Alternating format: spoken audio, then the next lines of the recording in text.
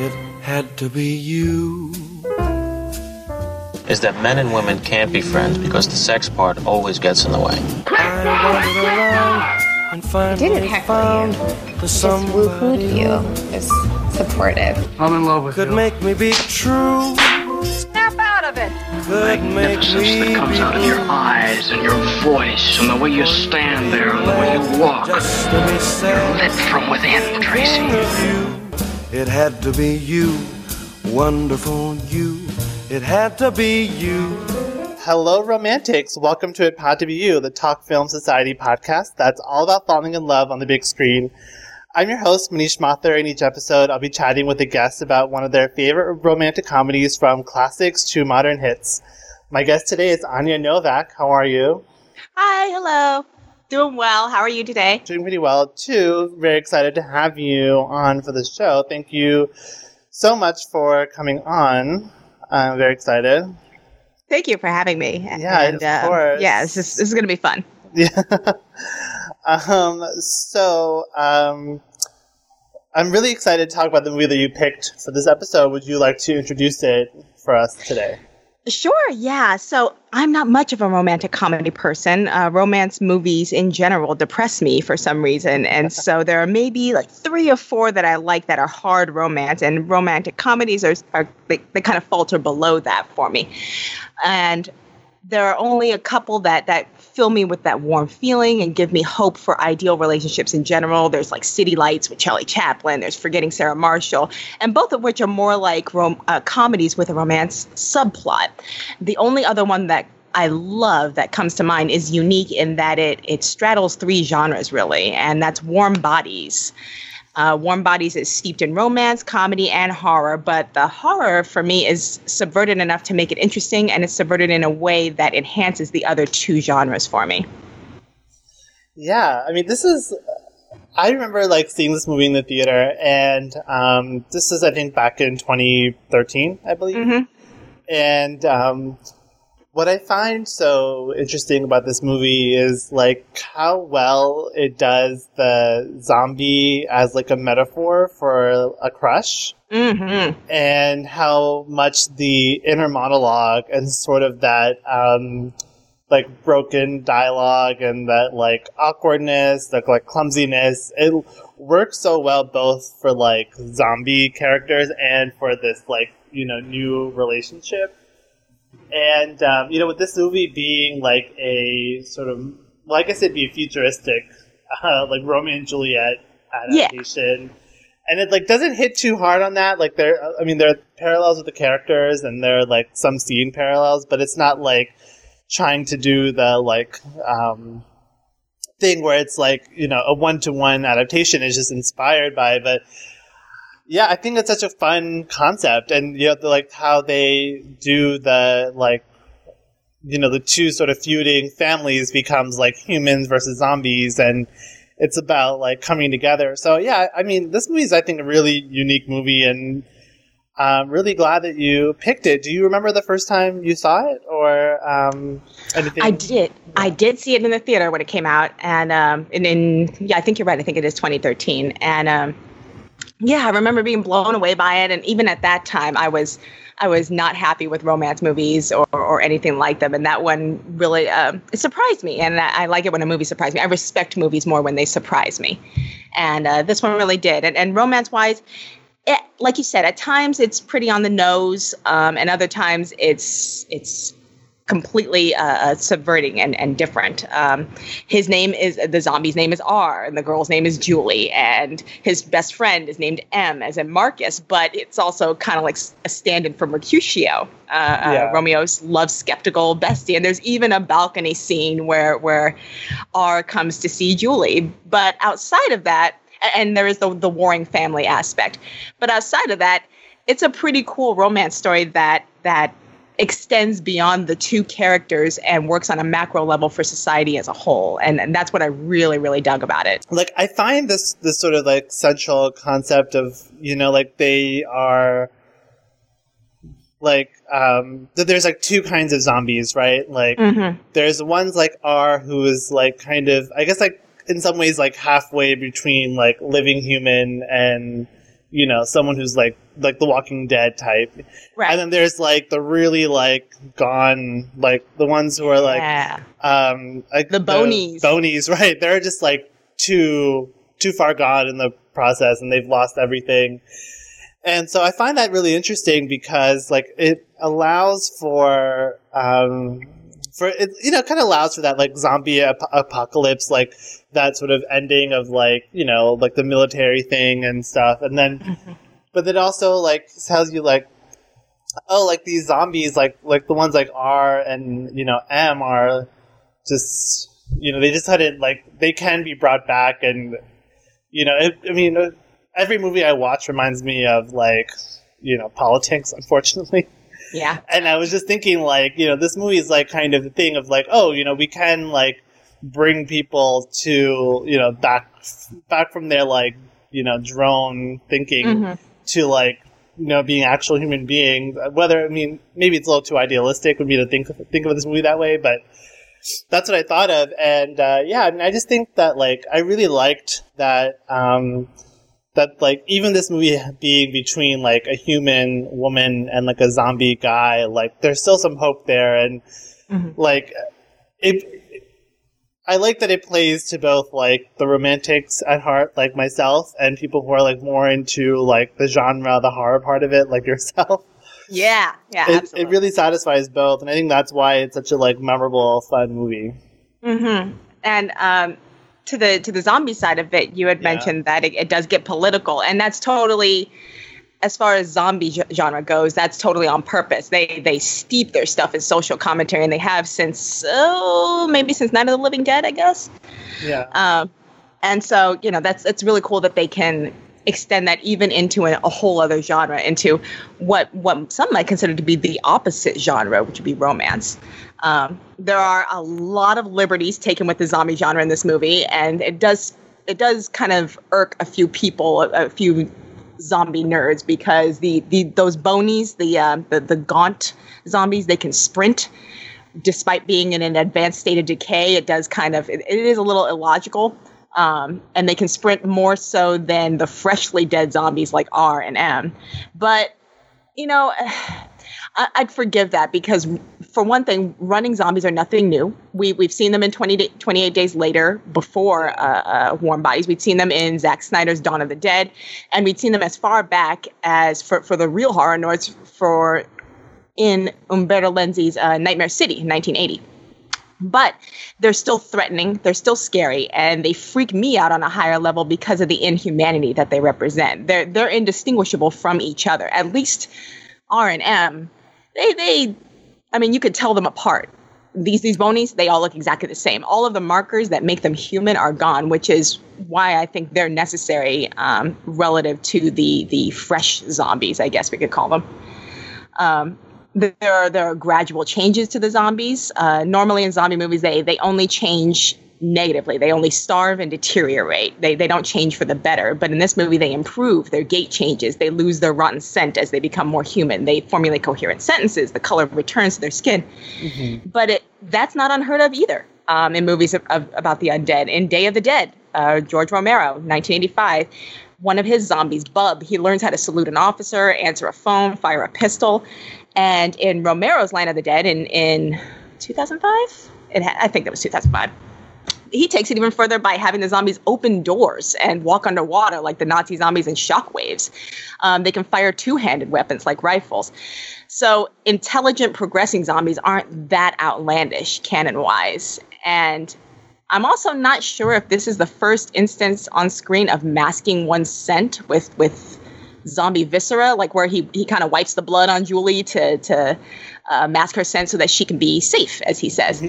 I remember The Walking Dead did it too, but I'm not sure who did it first. But clearly it's unorthodox to have a zombie that can speak fairly clearly and cognitively have empathy for and act on behalf of a living person. That does go against the general rules of the zombie archetype, which represents this lack of humanity or an inhumane reliance on man's vices, like consumerism in Dawn of the Dead. But the subgenre is pretty malleable. You can do a lot with it, and it changes with each movie, and it changes with each era of social change, even with the same director like George Romero.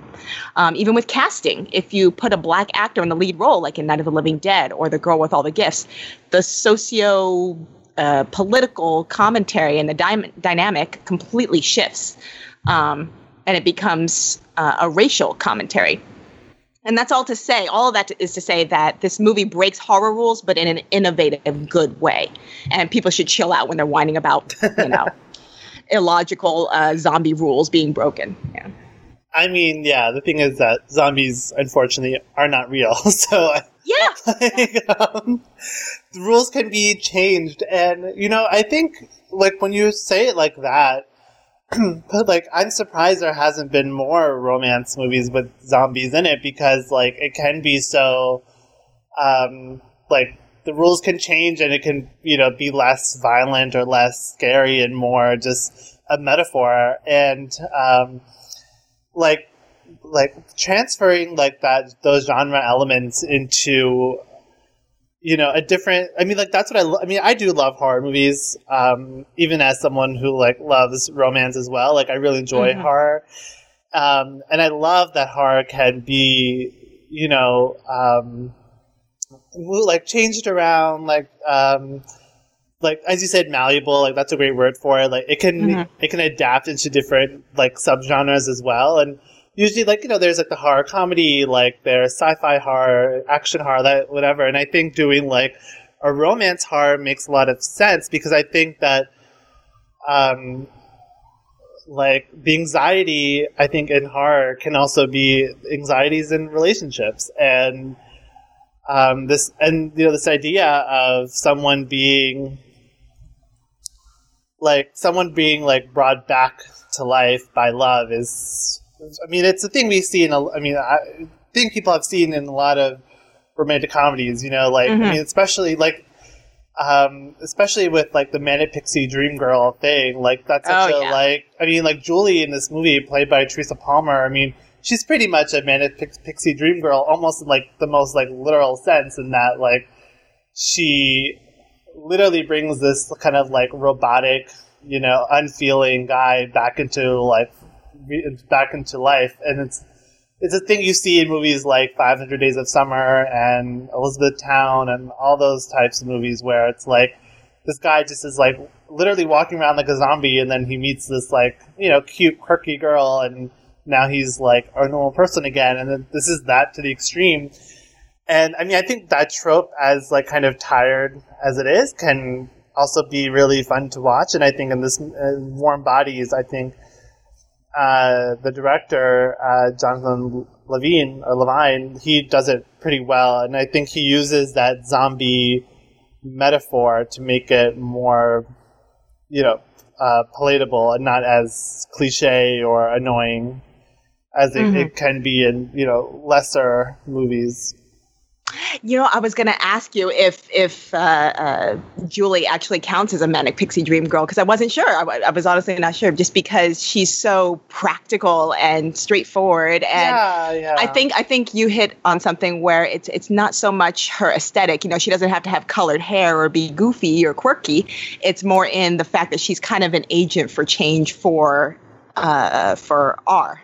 Yeah, the Manic Pixie Dream Girl, I think there are a few different definitions. It's kind of, I use it as a shorthand for this kind of story, but there are definitely a very specific, it's a very specific character type, but it also can be used as a shorthand, because you hardly ever see a movie with the gender is reversed, Right. And so I think it just becomes any kind of movie where there is some, pretty girl who is at least somewhat more lively than the guy, and he learns. And in this case, it's literal. Literal, exactly. And I think in some I actually kind of think of this as maybe not a total satire Manic Pixie Dream Girl movies, but definitely an inversion, or not inversion, but definitely a reworking of that premise. Because you're right, she is very practical. She's not a damsel in distress. She's not a scared, quirky girl. She's not, doing one thing that, like, one sort of trope, or like one part of this dream girl trope is that, like, she does petty crime or has these like quirky habits, and like you said, the colored hair, etc. And like Julie doesn't have that at all, and she's a very like level-headed, grounded character, and probably the most grounded character in the movie. Right. But I would say she kind of fits the like umbrella term of that. But yeah, she definitely. In some ways, she's the hero of the story. I mean, she may not be the protagonist, but she's definitely like the hero, right? Because like she's the one that's really fighting for the justice, within this post-apocalyptic kind of scenario, and she's the one. I mean, she's the one that saves him in the end with her, quote unquote, true love's kiss. Right. So she may not be aesthetically a manic pixie dream girl, but she's functionally one. She's functionally one, and I think that they definitely.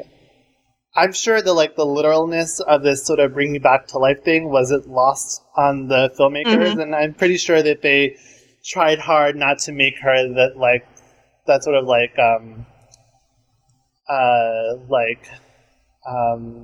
that nymph kind of like cutesy thing. I'm sure they. Yes, like really Natalie hard. Portman in Garden State. Exactly, yeah. She's definitely the like antithesis of that, and I think by design. Yeah, I agree. And Teresa Palmer, she's as Julie, she's practical, but she's also warm, and she's not naive. She's not really childlike, but once she has a reason to trust someone, she's all in and actively chooses to see the best in them. And in the movie, and I think in life, it's a character quality that's aspirational. It's something that everybody should treat as the ideal. Yeah, definitely. Look, what do you think about her performance, Teresa Palmer? And I mean, I don't know if you have any opinions on her as an actress in general either. The only other movie I had seen her in, I think, was Lights Out in 2016, a horror movie. Go figure. Yeah. And she was good in that. She was very emotive, very expressive. But I was surprised in this movie to find that actually the more emotive one was the zombie. It was Nicholas Hoult. Yeah. And I don't know if that's due to bad acting on her part or great acting on his part. I'm not sure. I think she was capable. I think she did fine. Yeah, I mean, I think that Teresa Palmer, I mean, I definitely do want to talk to Nicholas Hoult, but I wanted to start with her just because I kind of have, like you, I kind of have less to say about her. Mm-hmm. I mean, I like her in general, and I've seen her, I saw her in Lights Out as well, and I saw her, she had I think she was the wife character in Hacksaw Ridge, Andrew Garfield, and, she also did this movie, Take Me Home Tonight, with Topher Grace. It's like this 80s romantic comedy, which I actually just watched during lockdown on Netflix. Kind of a forgettable movie, but in that movie, she was very much the girl, and without having that sort of practical thing. I mean, yeah, I agree. I thought she was capable. I mean, she's certainly very has a lot of charisma on screen. But, I mean, this isn't really the kind of role that really demands a lot of her. I think that there's, there's so much potential, I think, for her character, and I think that's, on the surface, it's, kind of there, but not as much. But, yeah, definitely Nicholas Hoult. I mean, I want to say this was one of the first movies I saw of him that I saw him in Skins when he was on the BBC show. Yeah, I saw way back, I think in the 2000s, and then he was, of course, in A Single Man, which is a movie I love. But I think this was his first major leading role that I saw him in, and I was very impressed by him. Right? Yeah, this is before Fury Road. Yeah. Before Tolkien, before a lot of the stuff that he's known for now. So yeah, I'd say that. Before this, it was just Skins, and he did great in this movie, I thought. He's adorable. He's a little cinnamon roll in this movie, as R, and he's able to do a lot within the physical restrictions of playing a zombie. His eyes are very expressive, and he has that puppy dog quality that makes you want to help him and protect him. Yeah. And his flaw is a very big one. He eats people, and he admits that even though he can't help it, it also feels really good to do it. It's an interesting kind of macabre twist, I thought, on the player archetype. You know, someone who consumes others with no real romantic impulse towards them. Yeah. And I might be, you know, sometimes the curtains are just blue and they don't mean anything. And sometimes, you know, I'm just reading way too much into an archetype or a character. But I did think that he was kind of like a player archetype, and that his consumption of others was just a literal one until he meets the right girl and kind of eats the right brain that connects him to her. I think you're definitely onto something there because, you know, when he eats Perry's brains, and this is the character played by Dave Franco, who's sort of the Paris substitute, you know, in this Romeo and Juliet adaptation, like, he starts to, like, experience his memories, and, like, that's how he falls in love with Julie, is through like, the memories of... through Perry's memories of her, and that's what also leads to his sort of going back to being human. And I think you're absolutely right. I mean, I think it's a metaphor for being a player, and it's such a like the way he dresses, like, it's very much that, like, 2010s kind of version of a player, which is like the hoodie, the, like, you know, kind of slacker thing, and like, he's the emo hair, right? And I mean, definitely this movie comes out like right after the Twilight movies are finished. I definitely want to talk about the connection to, like, Twilight and the sort of, like, YA fantasy sci-fi like craze that went on in the 2000s. But I mean, I like what you said about the consumption, because it makes literal this thing of someone who just, like, takes and takes until he, like, learns how to give. And it also reminded me of those, like, that rom-com trope of, like, the guy who, like, stalks the girl and learns everything about her so he could, like, become her, like, perfect boyfriend. And I think this movie does that as well through, like, these, like, memories that he has, and he is, like, learning how to become, like, closer to her. And and, like, Nicholas Hoult, I mean, he's definitely someone who, like, I mean, he's a very handsome person. Like, he's very attractive, but in some of his best roles, like, he, like, distorts his, like, good looks, like in you know, Mad Max, where he's, like, emaciated, and, like, The Favorite, where he has that, like, ridiculous wig, and in this movie where he's, like, you know, like, rotting and smelly and, you know, like, pale beyond pale. But in some ways, like, it, like, I kind of was like, I can see how he might be, like, a swoon character towards the end, because, like, it's like he's, like, you know, as he becomes, like, more, like, in love, more getting closer to humans, you kind of see how much that, like, that zombie, like, his, like, zombie, like, kind of antics, like, you know, eating brains and whatever, like, it's just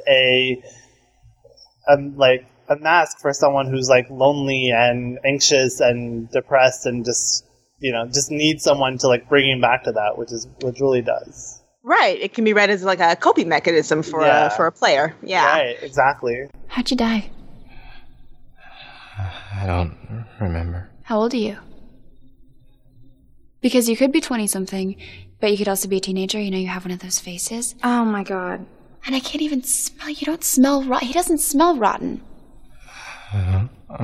Amazing. Nora, he didn't come here for an interview. Stop. Why did you come here? To show everyone. Show them what? We can change. No one here is ever gonna buy that. Not that we could get you even close enough to tell them. As soon as they saw you, they would blow your head to bits. Wait a minute. Did you say we? Lots of us changing. Dreaming. That's kind of a big deal. We have to move fast. What do you mean? Bonnie's chasing me. Chasing us. Okay, we have to go to my dad. No, that is a very bad idea. No, Nora, he was a reasonable guy once. Oh, no, I think you were confused. It was your mom that was the reasonable one. It was your dad that grounded you for a year for stealing peach schnapps. Are you serious? It's your dad that likes to shoot corpses in the head. What other choice do we have, Nora? Still would have to get him through the city. Someone would definitely see you. There's not much time. I could fix him up. What? I have some makeup that I was saving for a special occasion that obviously isn't going to happen. And Yeah, we could. I mean, we could put on a little bit of foundation. Maybe a little blush. Probably a lot of blush. No way. Yeah, way. You know, I was looking up a couple of clips from YouTube here and there to kind of give me some notes and some talking points. And when I was watching a couple of these scenes, like especially the one where he, spoiler alert, where he sort of turns back human fully, the comments underneath were just chock full of women who were saying, actually, he's hotter as a zombie. And I thought it was hilarious because this guy, he's gaunt and emaciated and he ate people. He's a very flawed character. And the women were going for it. Totally. And men, they were all going for it. Well, like that reminds me of sort of what I call the Beauty and the Beast paradox. Like there's so many people that I know, myself included, who like the Beast as the Beast, and like, especially in the cartoon, like when he becomes human again, like he's attractive, but like he kind of has that like kind of bland, hot guy face. There's just nothing, no personality there. And you just like calling me out here. I had a crush on the Beast, but not on the human Beast. No, it's true, and like I think that's very much like a universal thing. I think, and like, and I can see, like because when R is the zombie, that's when you have that, like, you can change him. And, there's the fantasy is there of he's someone that's, like, hurting and needs to be nurtured and taken care of and brought back to life. And he's also someone that can, like, protect you because he can eat anyone who comes for you. So, like, the fantasy, and I think this actually is a good segue to the Twilight thing, because I think that, like, what makes these sort of monster characters so, like, such, like, heartthrobs is that, like, they're a little bit dangerous, they're a little bit edgy, but at their core, that it's that bad boy thing. Like, they're a little edgy, they're a little, sketchy, but at their core, they're, like, total romantics, lost boys who, like, need to be taken care of. Yes, they tap into that I can fix him. Yeah, exactly. And he's a bad boy, but he just needs the right touch. That's all he needs. Yeah, and like that's definitely the fantasy that these movies like have, and I think it's a very powerful one. And I think like this movie coming out, like I just made that connection just now. Like Twilight ended, I think, in 2012 or 2011, and this movie comes out like 1 or 2 years after that. And I think in some ways, like, this is, again, sort of like a edgier, kind of more, like, winking look at that Twilight dynamic of, like, the human woman and the, like, monster. Mm-hmm. And there's a lot of that heroin chic aesthetic, that gaunt, pale, skinny jeans wearing kind of look that was all the rage at the time and kind of still is to a degree. Yeah, definitely. I mean, like, that YA fantasy is like, I remember that being a very powerful time because like there were so many movies like that, so many books like that. I think like Hunger Games was like kind of like that, but like, well, there weren't any monsters in it, but like that again, that heroin chic look and sort of these like soft boys. Soft boys, yeah, totally. Yeah. These sad, pretty boys. I did want to pick your brain on like John Malkovich and that that aspect of the plot, because I have to say I really enjoyed the dynamic between R and Julie, and I like the zombie rom-com part of it, but the sort of like when it gets to like the real plot of it, I kind of loses me. But I'm wondering if it loses you as well, or if you enjoy that part.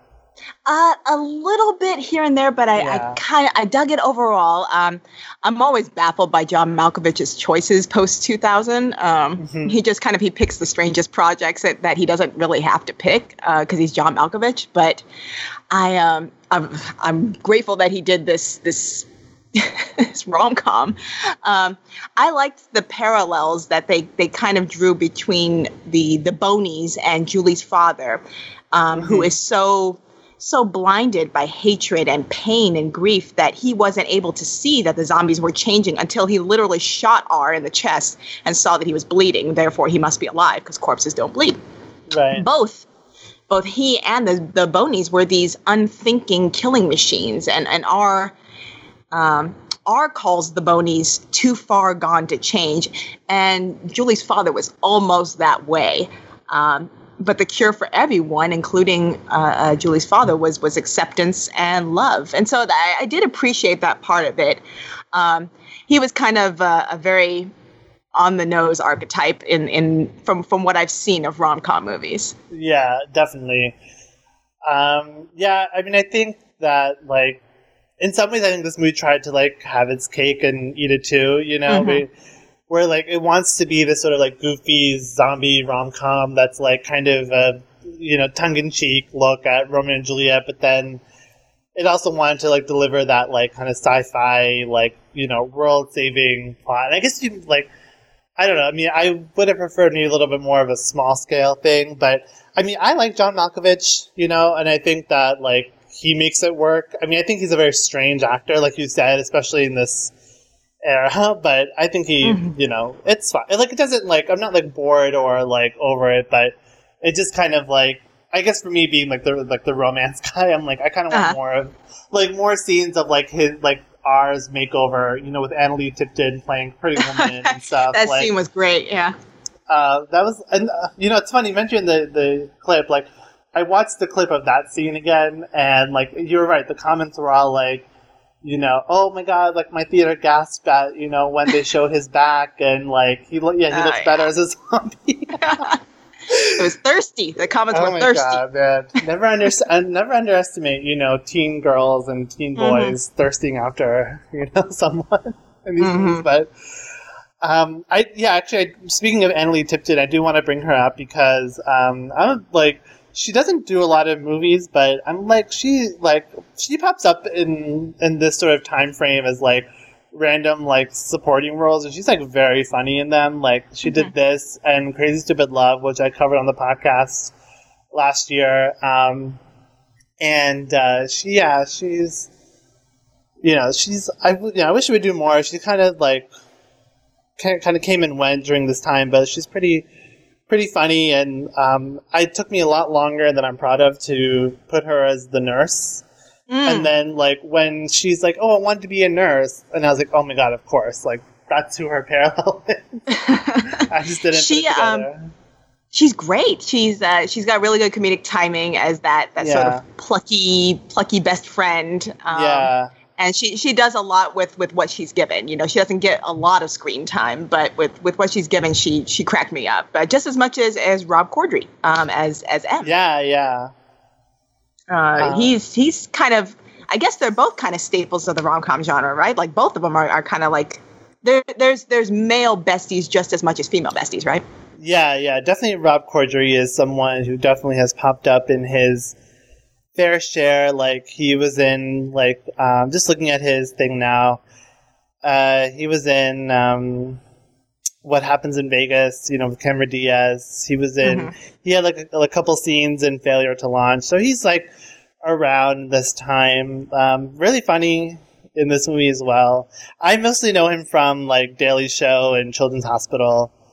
I'm embarrassed to say that I know him from Hot Tub Time Machine.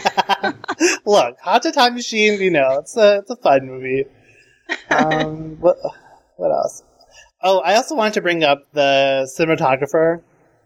Because it's like, you know, like, a movie like this, you don't really think it would have, like, a really qualified cinematographer because it's kind of a small-scale movie, but it's Javier Aguirre-Resalve,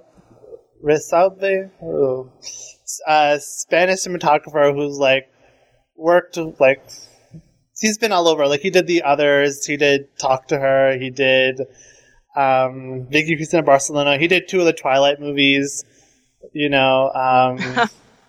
That's fitting.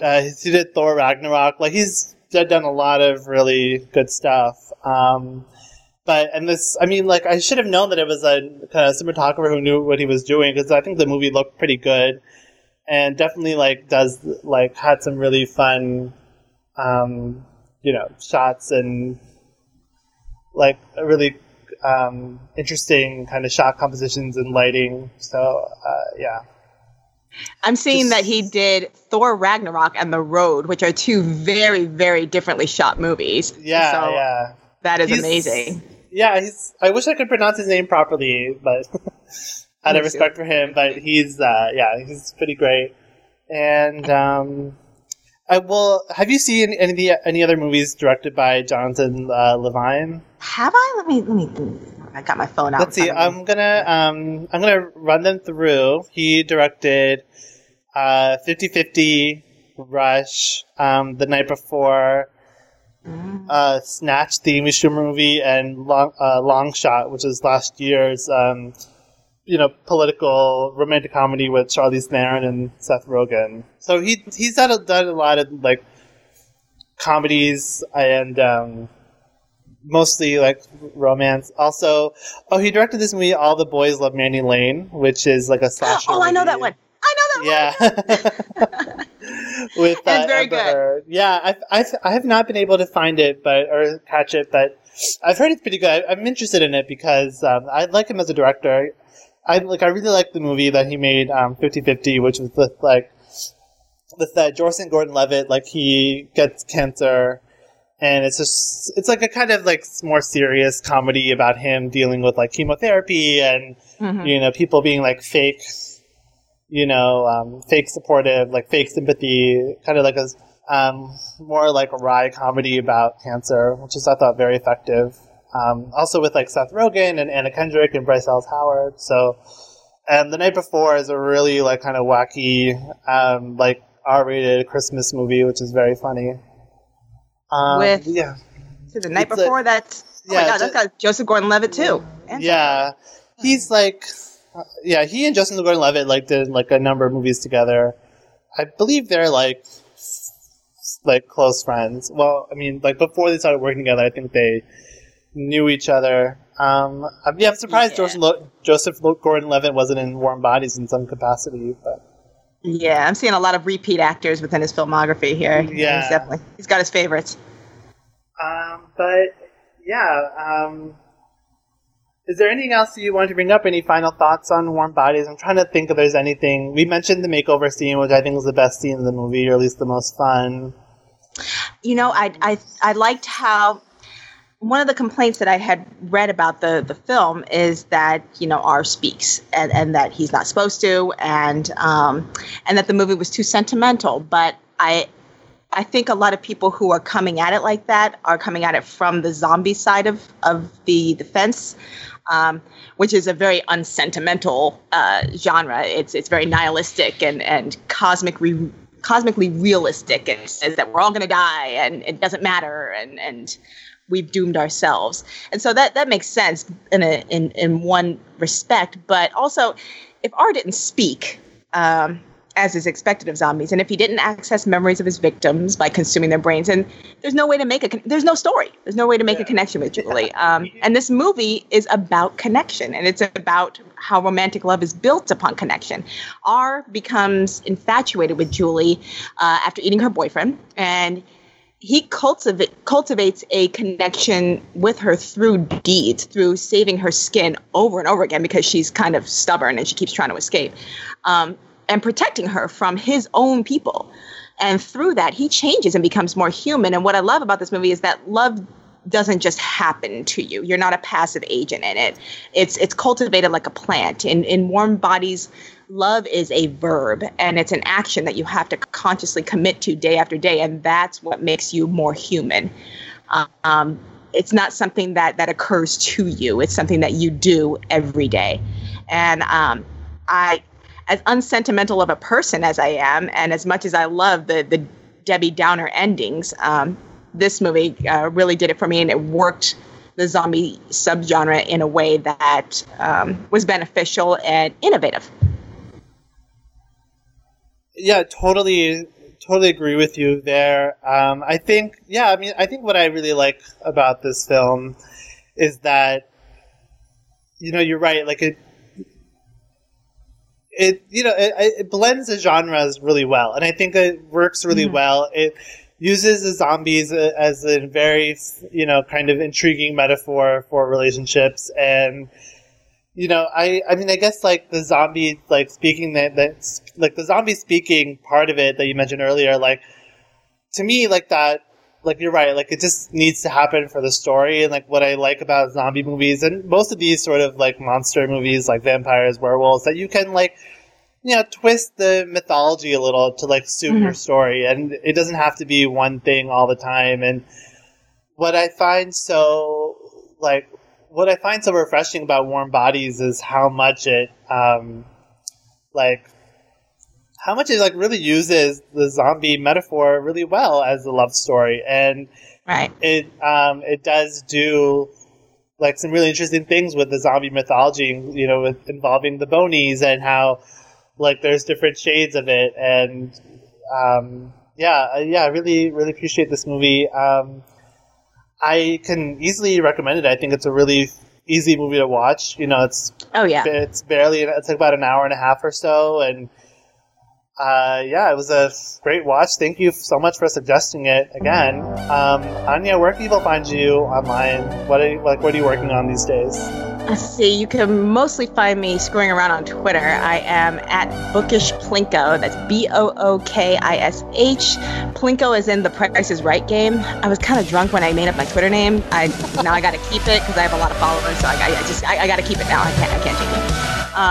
I'm on there. I have a website, AnyaWrites.com, ANYA rights.com, and that's where you can find all of my clips wherever I am. I write for Fangoria, formerly for Birth Movies Death, Dread Central, several outlets, and they're constantly changing, and I'm constantly trying to get more work. So you can always read my work there.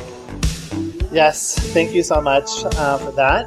You can find me on Twitter at Manish89. That's TheManish89.